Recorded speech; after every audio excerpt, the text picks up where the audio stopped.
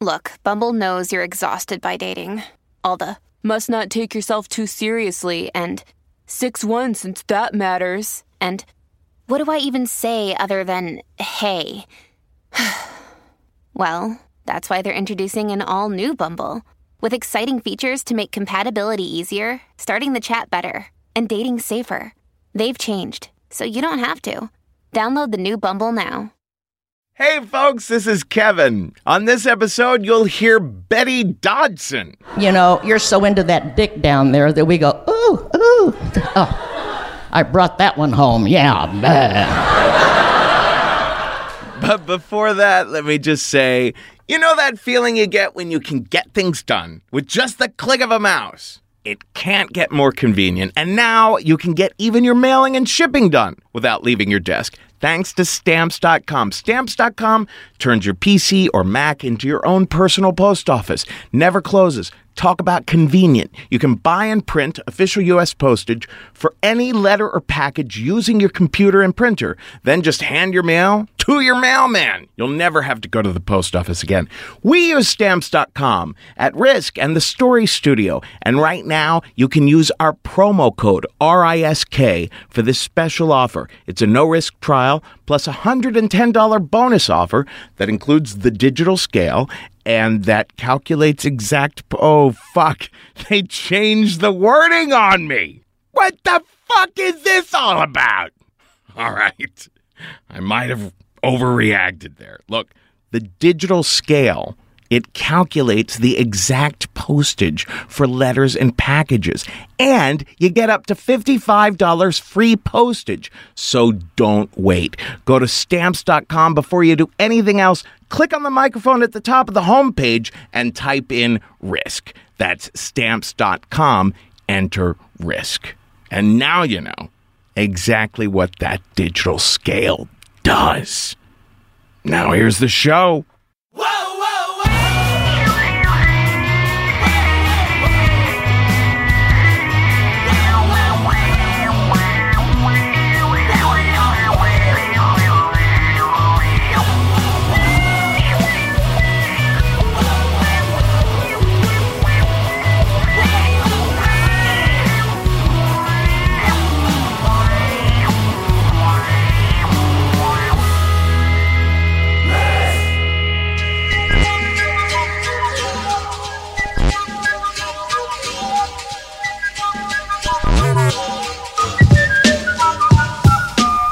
Hello, kids. This is Risk, the show where people tell true stories they never thought they'd dare to share. I'm Kevin Allison, and this is Suhav and Mill behind me now. We're calling today's episode Three Women, because that's what it consists of. Three extraordinary women, each of whom has been an inspiration to me. So it's an honor to have them sharing their experiences today. I'm just excited about how powerfully all three of them express themselves and how differently as well.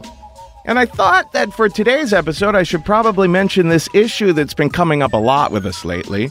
There is a popular term that you might have run into around the interwebs recently. The term is trigger warning. The whole idea that sometimes content that you might be about to sit down and take in might be a little traumatic for you in case you've had similar experiences. And so you should be warned that it might trigger post-traumatic sorts of reactions.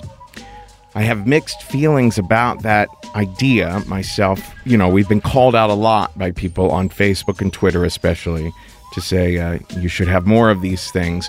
I'm sympathetic about it, but at the same time, Risk is designed to be kind of like life in that, you know, life is unexpectedly very funny, unexpectedly horrific, unexpectedly euphoric. And so we like to let the show kind of go wherever it has to go without positioning the audience so much beforehand.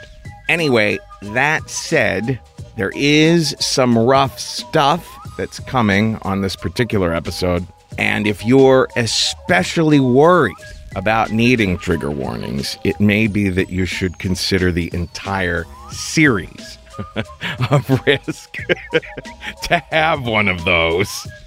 Alrighty then, that's been said. And so, let's start with a friend of mine and just such a charming, such a super talented, and such a rising star. Here she is at the LA Risk Show at the Nerd Melt Theater. This is Cameron Esposito with a story we call The Girl with the Light Brown Side Mullet.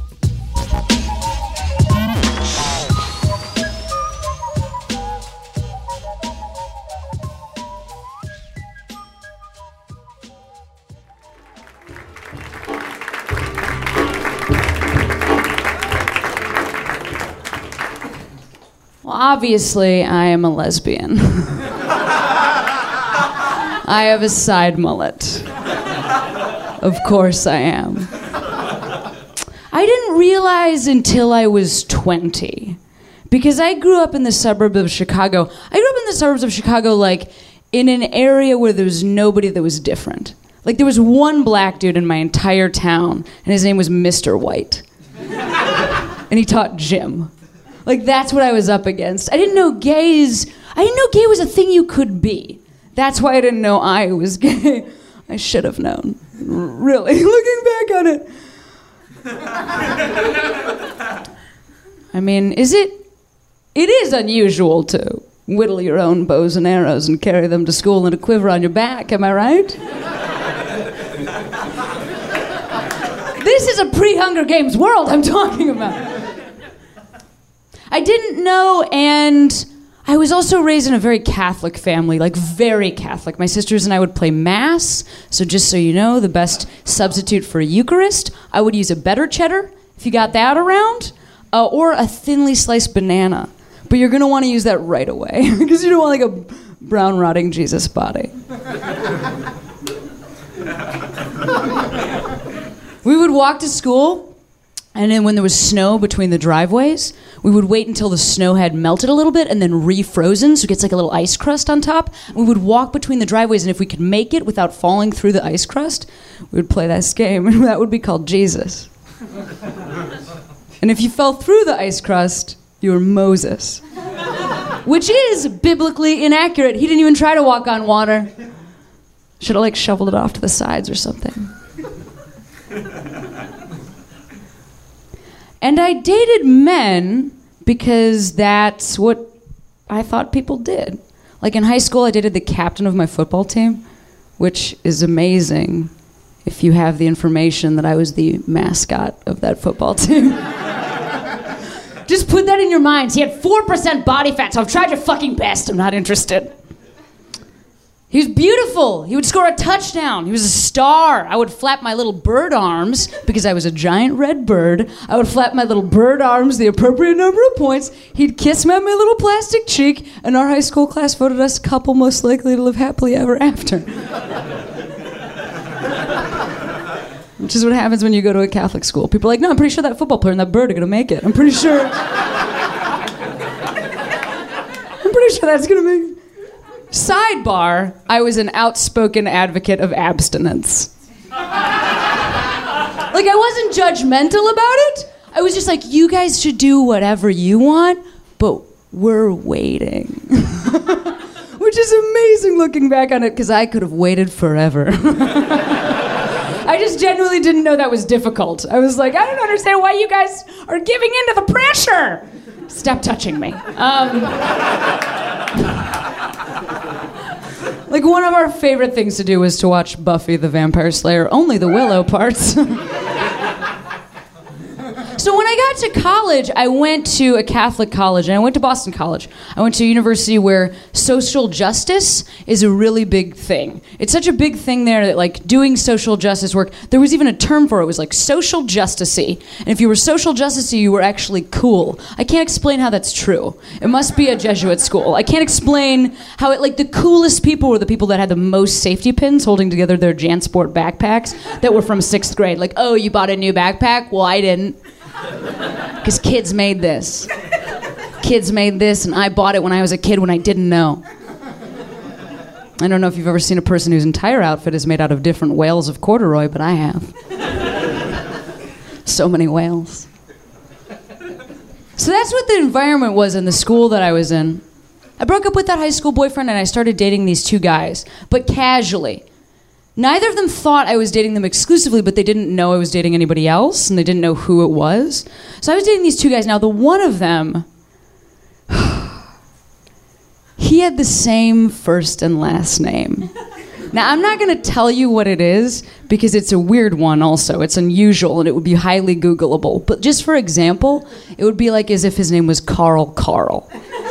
And here's what's great about this. He was third in a family of 5.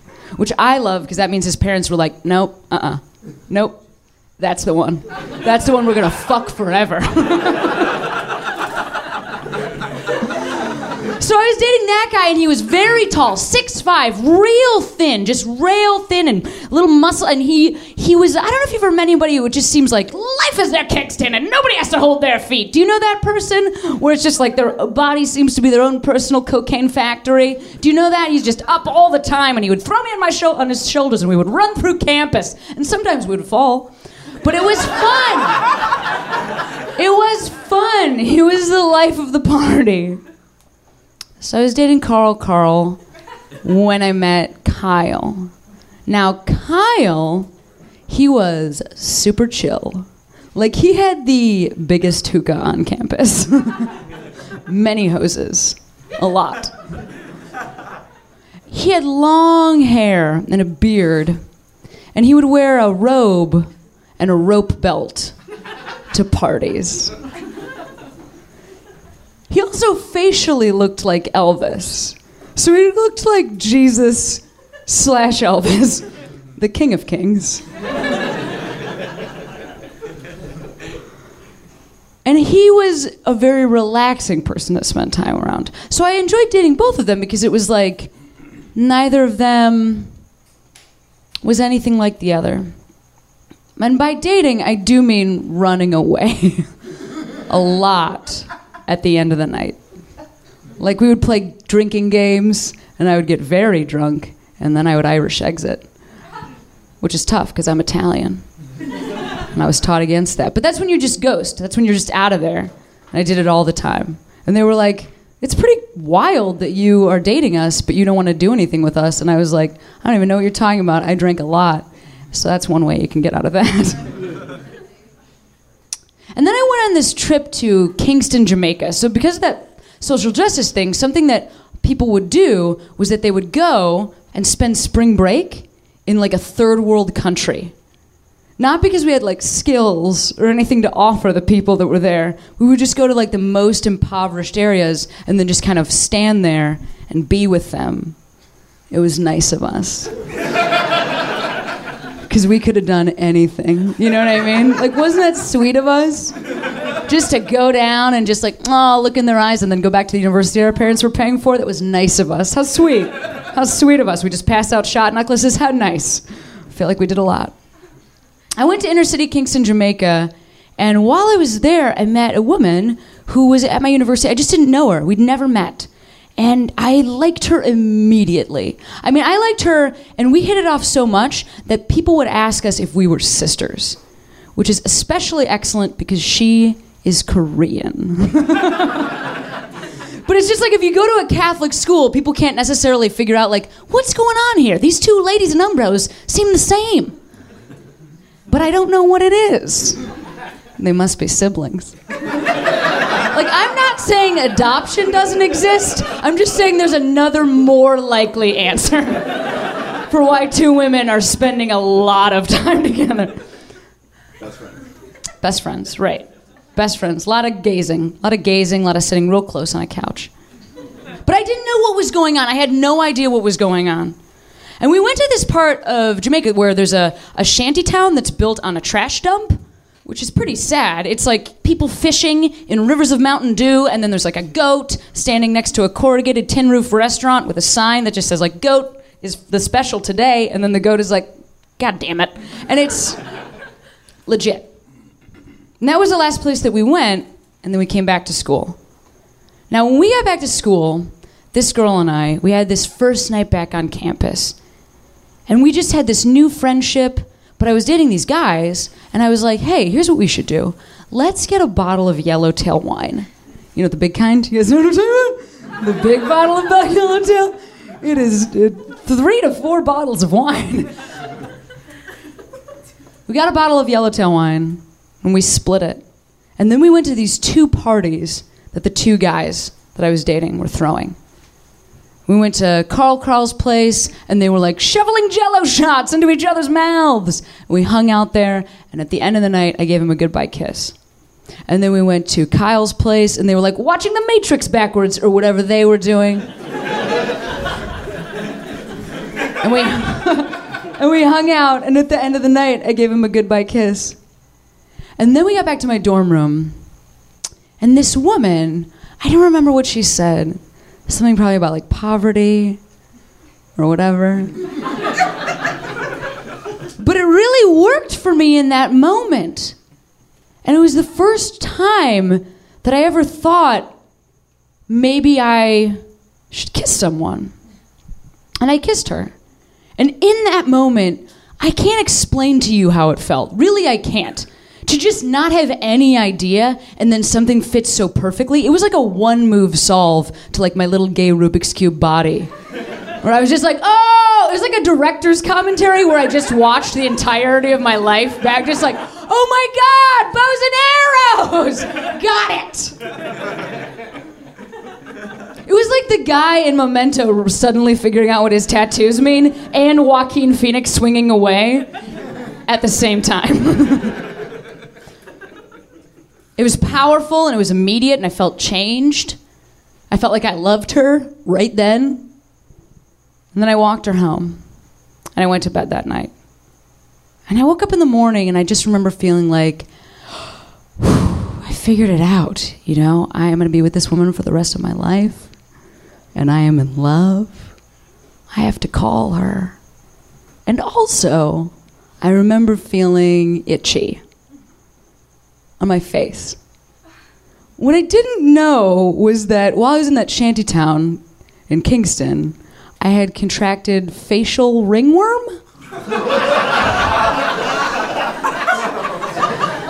It is a fungus, and it grows in a perfect circle on whatever body part it's growing on. Now, I had it on my cheek, and it is raised bumps, a perfect circle of raised red bumps. Let's say you want to really fuck with a very Catholic kid. Make sure she's seen the movie The Exorcist. And that she totally understands that the devil will probably try to get out of you through spelling. Then have her kiss a woman for the first time. And have her feel like that might be her identity. And then have her wake up the next morning to just a giant scarlet O. Probably for ovaries, I don't know. Her own skin rejecting itself with shame.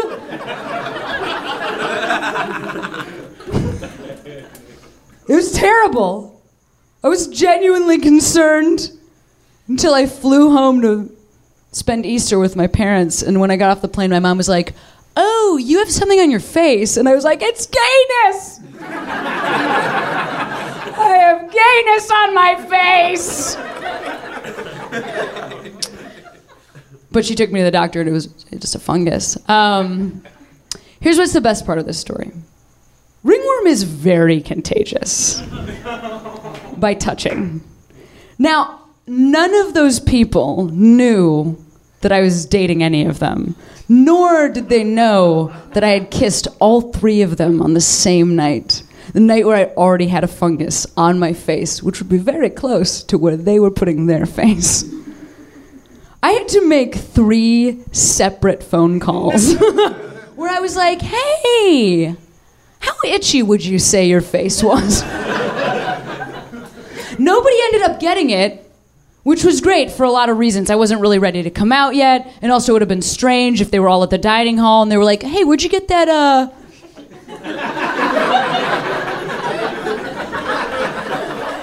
where'd you get that thing?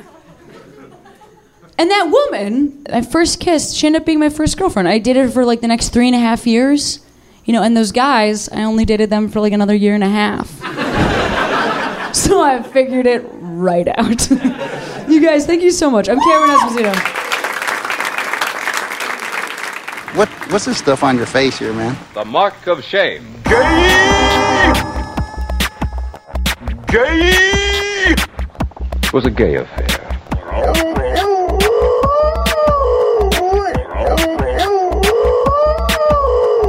One never knows when the homosexual is about. He may appear normal, and it may be too late when you discover he is mentally ill. Gay! The mark of shame. Gay! What's wrong with her? She's a woman, isn't she?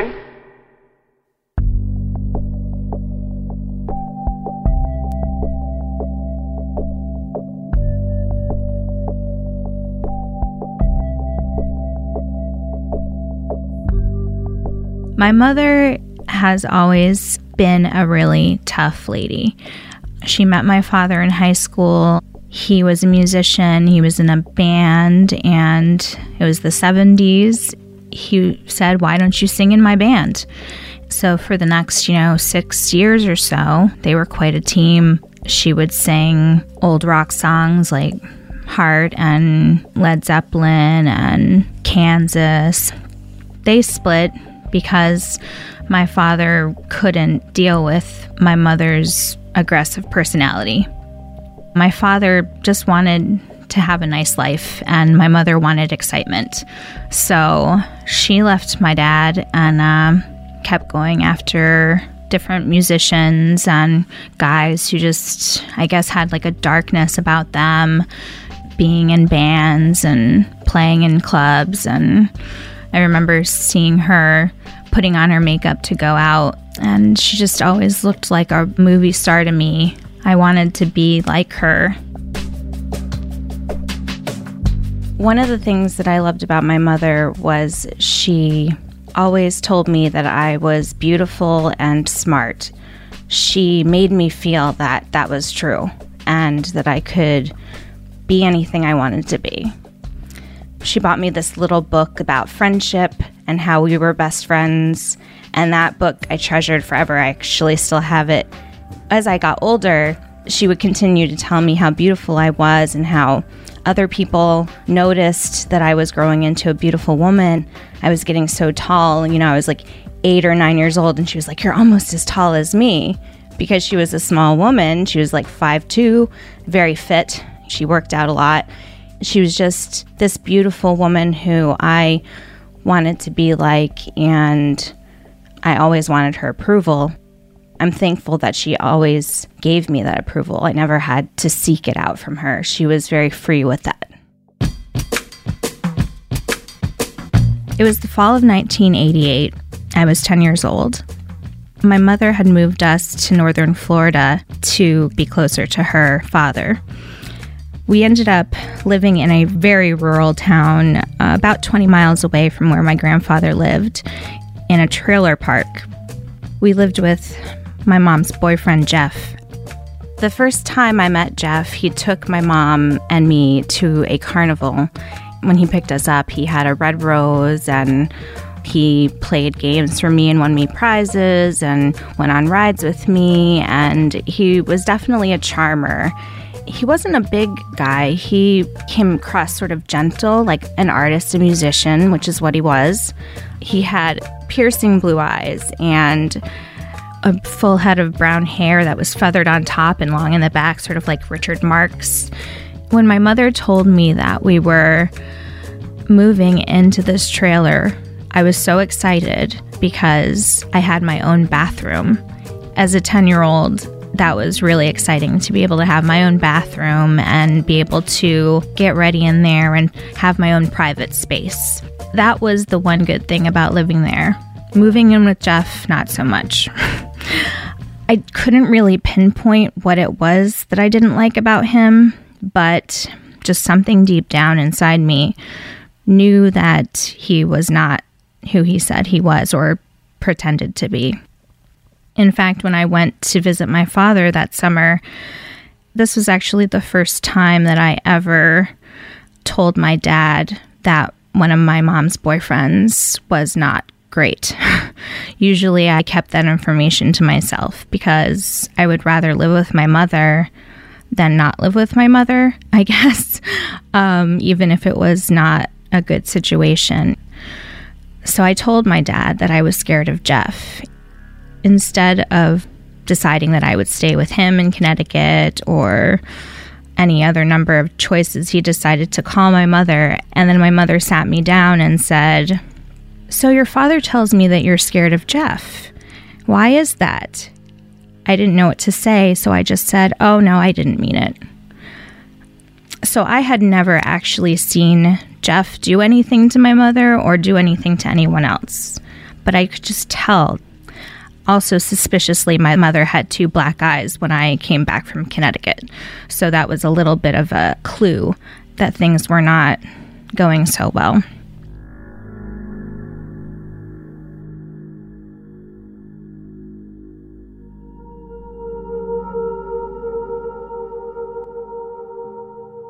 One night in the middle of the night, I heard some commotion in the living room, which was right outside of my bedroom door. And I didn't know what it was. And I knew that Jeff was not supposed to be there because my mom had kicked him out recently. There was no one in the living room. None of the lights were on in the living room, but the light was on in the hallway that led down past the kitchen toward the other end of the trailer, and that's where my mother's room was. I walked toward the hallway, and I see blood smeared all along the wall. Like, it looked like someone had taken a paintbrush and just literally painted the wall with blood. The back door of the trailer was just swinging open and smacking against the side of the trailer. I think the blood really set something off inside me. I was very scared. I didn't know what had happened. I'd never seen blood like that before. I did hear some voices outside the trailer, so I figured my mom must be out there. So I stepped down the stairs in my bare feet and padded across the wet grass around the side of the trailer, and I saw in the driveway my mother lying down on her back and Jeff holding her down with his arms. I couldn't just watch my mother be beaten, and I ran over to him in my flimsy cotton nightgown and jumped on his back and started pounding on his back and screaming, "Get off my mother! Get off my mother!" It was almost like he didn't even realize I was there. He just kept holding my mother down and murmuring, "I'm so sorry, I'm so sorry. I love you so much. You have to listen to me." And my mom was struggling as best she could to get away from him, but her face was completely bloody and swollen. Her eyes were practically swollen shut. I just kept pounding on his back. I wasn't scared that he was going to hurt me. I just wanted him to stop. A light turned on across one of the trailers down the street, and somebody stepped out on their porch. I yelled and I said, "Please help, we need help." That's when Jeff finally realized that he wasn't alone, and he jumped up, throwing me off his back. I landed on the gravel and scraped my hands. Jeff ran to his blue pickup truck and tore off across the lawn and down the street. I felt relieved that he'd left, finally. I was afraid he might come back. He wasn't supposed to be there that night. My mom had kicked him out. I knew that he could come back at any time. So I ran into the trailer. I got some shoes. I got a washcloth and put cold water on it and brought it back out to my mom, who was lying in the driveway, and she pressed it to her face. I could tell she was in a lot of pain. She could barely open her eyes. Her lip was busted open. There was blood around her nose and eyes and on her clothes. And I hoisted her up, put her arm over my shoulder. We stumbled down toward the main road, which was completely dark. There were no street lights in this part of Florida, just completely black. Just grassland and swamp on either side. It's just like a long 2-lane country road. There were no other cars around. We stumbled down the road.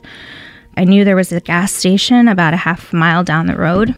So I just went there thinking maybe somebody there would be able to help or at least call the police or an ambulance or something. When we finally made it to the convenience store, there were some men there who looked like maybe they were going to go do a construction job or something. They had like a van, and they saw my mother and me, and they ran over and helped us and lifted my mother into the back of the van. I was like, my mother needs a hospital. They were just like, okay, just don't let her fall asleep. I sat with her in the back of the van and held her hand and, say, it's going to be okay. It's going to be okay. Just don't fall asleep. We finally got to the hospital. It was about 20, 30 minutes away, and the men just dropped us off at the emergency room and went off to their job or wherever, and it started to get light at this point. It must have been like 4 or 5 in the morning. Turned out that she had a broken nose, and this was actually her second broken nose within the last 6 months. The first had happened over the summer when I was visiting my dad. My mom had said that it was, she just fell and hit her face on the table. But I knew it was Jeff that did it. She had some cracked ribs and she was in shock, so she had to stay in the hospital for a few days. The state did press charges against Jeff, but he claimed self-defense. He claimed that a 100-pound, 5'2" Filipino woman was attacking him, and he needed to defend himself against her. And this was, in the late 80s, and they didn't take domestic violence that seriously back then, especially in northern Florida. And then Jeff was a charmer, and he used those same charms on the female public defender he got. She helped him get out of the assault charges. He got out of jail, and he did have a restraining order, but he didn't care that he wasn't supposed to come within 50 yards of us. So he kept following my mother all around town or trying to find out where she worked, where she was going, who she was seeing. He showed up at my grandfather's house with a shotgun and threatened to kill my grandfather if he didn't tell him where my mother was.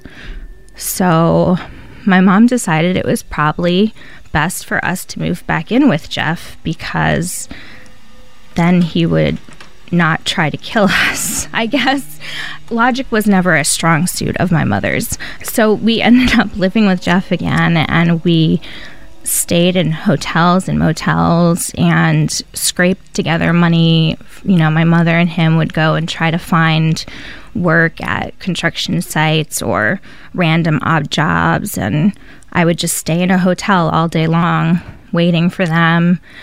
Finally, my mom did enroll me in school, but then 2 days later, she decided to just send me back to my dad's. So I stayed with my dad for a few weeks, right through Christmas, and then when I came back, my mom had finally told me that she was leaving Jeff and we wouldn't have to ever see him again. And that was actually the best Christmas present I got that year, besides the cherry red electric guitar my dad got me. One day my mom said that she was going to go down to Miami for a little while and tour with this band. She always wanted to be a singer, so this was her chance. And so she took off, and then I didn't see her again for 4 years. My mother was just too aggressive. She needed a man who was going to control her but she didn't want to be controlled. It was sort of like a contradictory state that she was constantly getting herself into. Pretty much every single man she's been with has hurt her physically, and I tell her that I'm there for her if she does need someplace to go. I will help her as much as I can. After a certain point, there really is only so much you can do.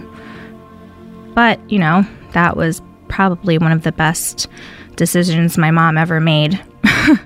Letting me go live with my dad and having some stability for the first time in my life. She wanted to get away from Jeff. She knew that if she didn't leave that town, he would just continue to harass her and try to beg her to get back together with him. So she had to get away. I think she also needed me to be in a safe place for a while and be away from her. I knew that she did it because she loved me, and that was the only way that she could keep me safe, was to get away from me. And I'm forever thankful for her doing that.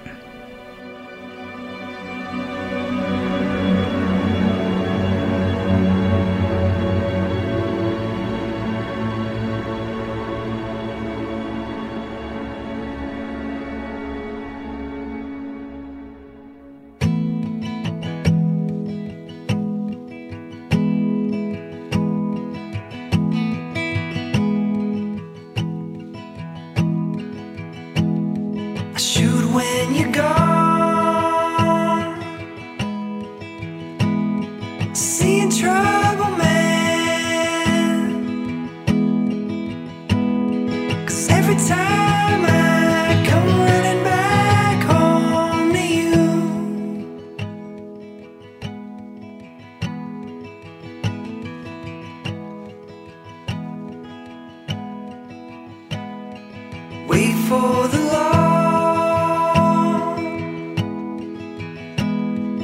break through the fall. Say got no love for you, running scared in here.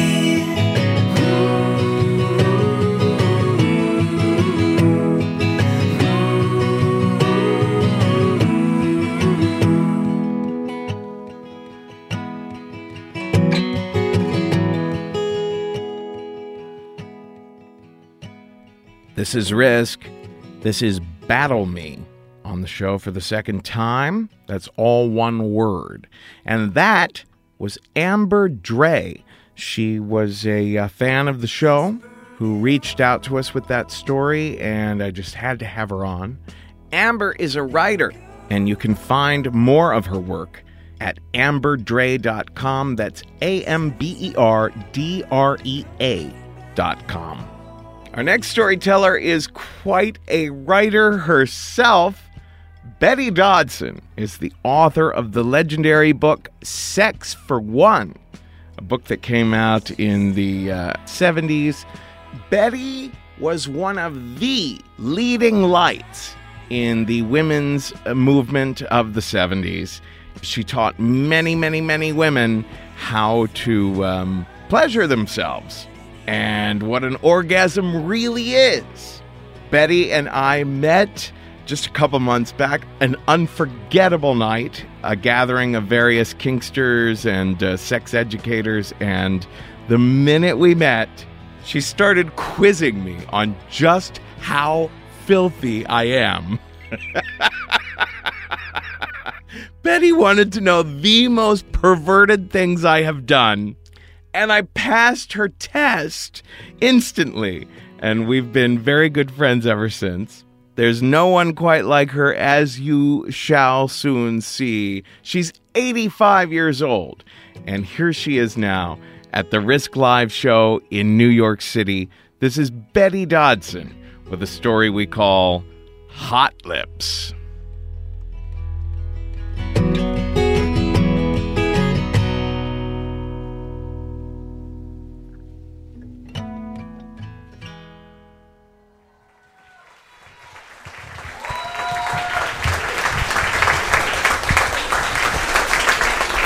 I'll hold it.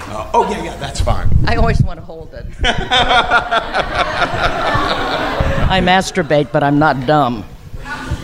Okay. I'm not a professional, anything other than a professional masturbator. I'm actually an educator, and I've been doing it for nearly 50 years. And I've all of a sudden, in the last year, I'm famous. I'm not rich, but I'm famous. So I just want you to know that at 85, I'm an overnight success.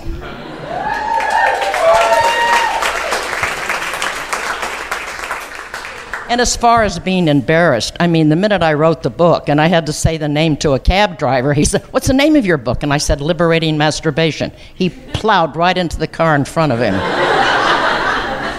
Just another day in New York, Betty. But I want to tell you about one of my most humiliating moments.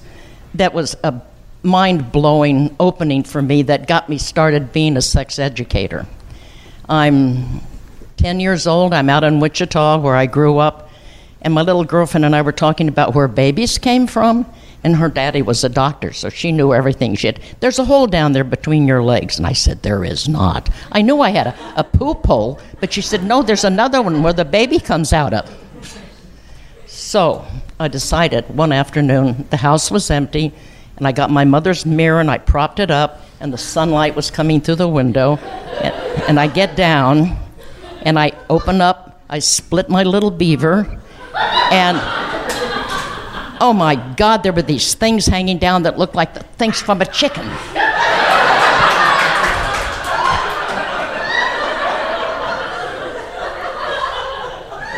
Well, obviously, I had stretched them from so much childhood masturbation.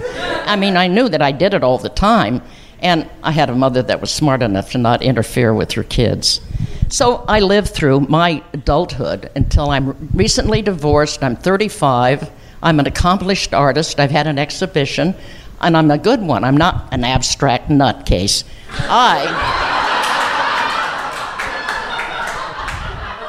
I have mastered the classical nude, and I mean good. Put myself through 4 years of art school on scholarships, married 7 years to a premature ejaculator, so I could continue my habit, masturbating. And it worked out for me because I spent most of my time in my studio, and besides that, he was making a lot of money. Now, I get divorced because now I think I want to have partner sex again. And I start dating this guy, and he was a professor at New York University. The man was fucking brilliant. He'd read absolutely every book that was ever written on sex. I mean, if we were just to educate ourselves. So we've been dating, we've had sex. The way I used to have an orgasm was to get on top and manipulate so that I could get my clit into some action. And I could do it if he could keep an erection for 10, 15 minutes. Now, you go out there and try to find that today, ladies.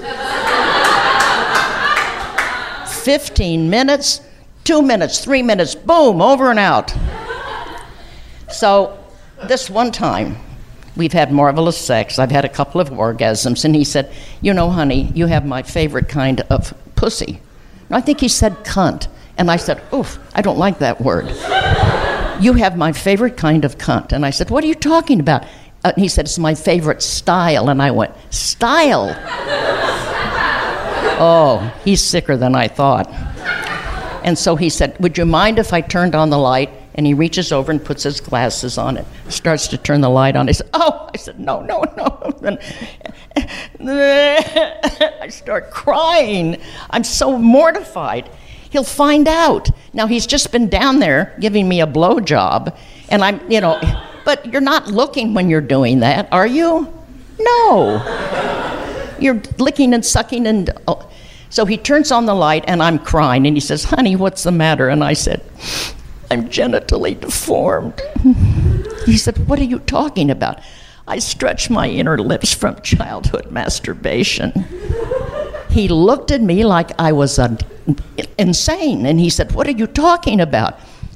Well, I said, "Those things hanging down, I know that's not normal." And I stretched them, and he said, "Betty, please." Now, mind you, I'm 35. I've studied art in Paris. I lived in New York City. I am a sophisticated woman, and I don't know shit about sex. I don't know anything about my own sex organ. We don't get taught anything in this country. If anything, they scare you to death. So he said, please. He gets up, he goes into the closet. He's recently divorced. He's been sneaking his Split Beaver magazines and beaten off for the last 10 years. And he brings them out and he spreads them on the bed and he says, look, and he starts turning the page. He says, there, she has that. Now in the 60s, this is where it was healthier. All of the images of female genitals, there was a variety. Now we have cookie cutters. Porn has seen to it that all of the little pussies are like clamshells. There's nothing sticking beyond the outer. That's why all the young girls today are getting vaginoplasty. They go to the doctor and they have their inner lips cut off because that's what the porn stars do. And one more step, they have their little assholes bleached and then dyed pink. So, and boobs. They get the boob job and the blonde, you know, you've seen them. So, more than you should have. Now, so I'm looking and I'm going, that's, yes, and I start to get it. They're all different. They are all different. And mine is represented. And so it's like I'm going, and I think, I'd been going to see a therapist for 2 years, and it hadn't made a dent in my fear of being genitally deformed. And that really started my career as an educator. And I haven't stopped, and I'm not going to stop. And so I just want all of you to know that your sex organ is not a vagina. Don't buy into that crap. That's the birth canal. The proper name would be a vulva. And let me point something else out. Do you ever hear the word clitoris? Do you ever see it written? Does anybody ever talk about it? That is our primary sex organ. That is the female phallus. And they keep trying, now they have the G-spot, so you get back inside.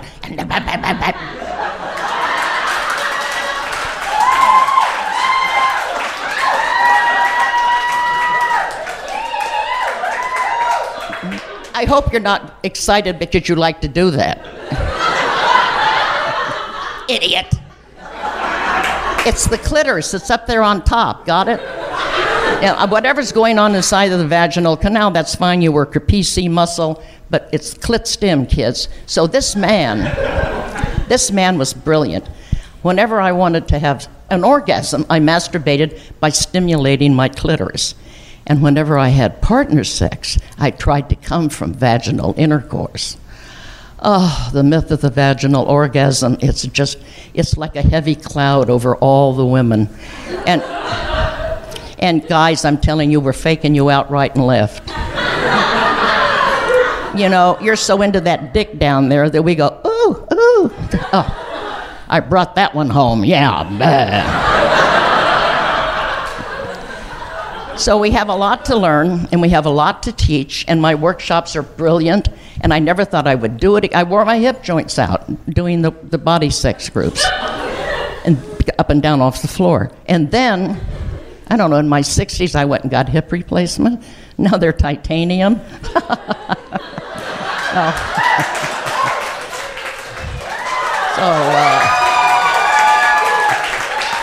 So I'm doing it again, and my image and my commitment is we're also certifying women to run these groups. So I am going to send an army of orgasmic women out into the world.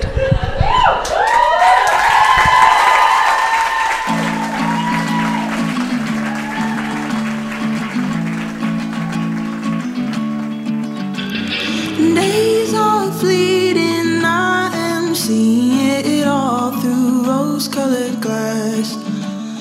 And though I'm not worthy of your perfect company, love has you blind of all that. And when our teeth fall out of our skulls, best believe I'll recall all the days of our youth when we'd cry about our poverty and we can laugh in a state of decay. Oh no. Oh no.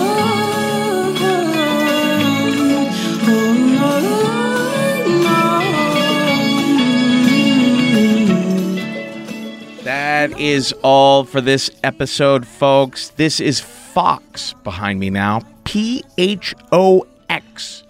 And that, of course, was Betty Dodson that we just heard. You can find her book, Sex for One. It's still available on Amazon.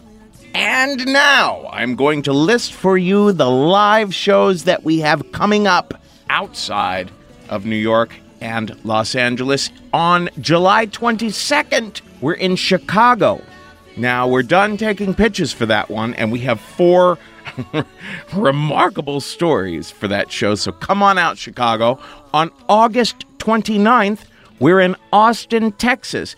People of Austin, we are still taking pitches for that show on August 29th. So go to the submissions page at risk-show.com and let us know what story you might like to tell at that show. On September 17th, we're in Portland, Oregon. We're finally returning to the wonderful city of Portland, where an incredibly sexy Taiwanese boy that I know lives.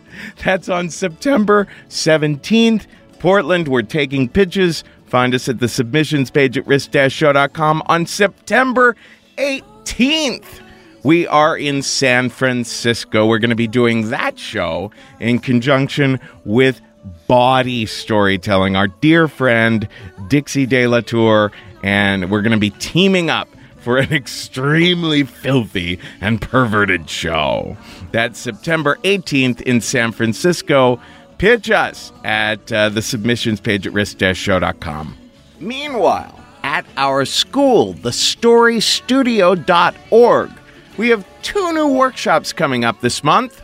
Storytelling for Personal Growth is a class that we teach for people who have never taken a storytelling class before, or maybe a creative writing class or a public speaking class, who really just want to dip their toe in and take a first stab at this sort of examining your life and sharing it with others. Storytelling for Personal Growth starts in New York City on July 21st, and I'm teaching it. Then on July 22nd, we start our 6-week Level 1, our standard storytelling class for anyone who wants to dive in each week with a new story to workshop and end it all with a show for your friends and family. It's all at thestorystudio.org. Don't forget that Risk is a very proud and happy member of the Maximum Fun network of podcasts, and all of the Maximum Fun podcasts are listener supported. We very dearly need your help to keep this going. So go to MaximumFun.org/donate and make a one-time contribution, or even better, become a member, and be sure to earmark everything for Risk. Well, that's about all I have to say at this point, folks. Today's the day. Take a risk.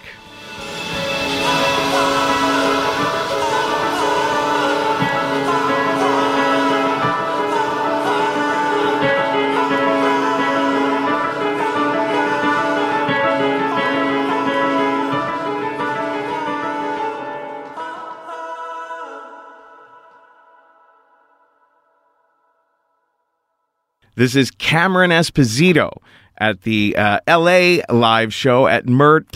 Fuck my ass.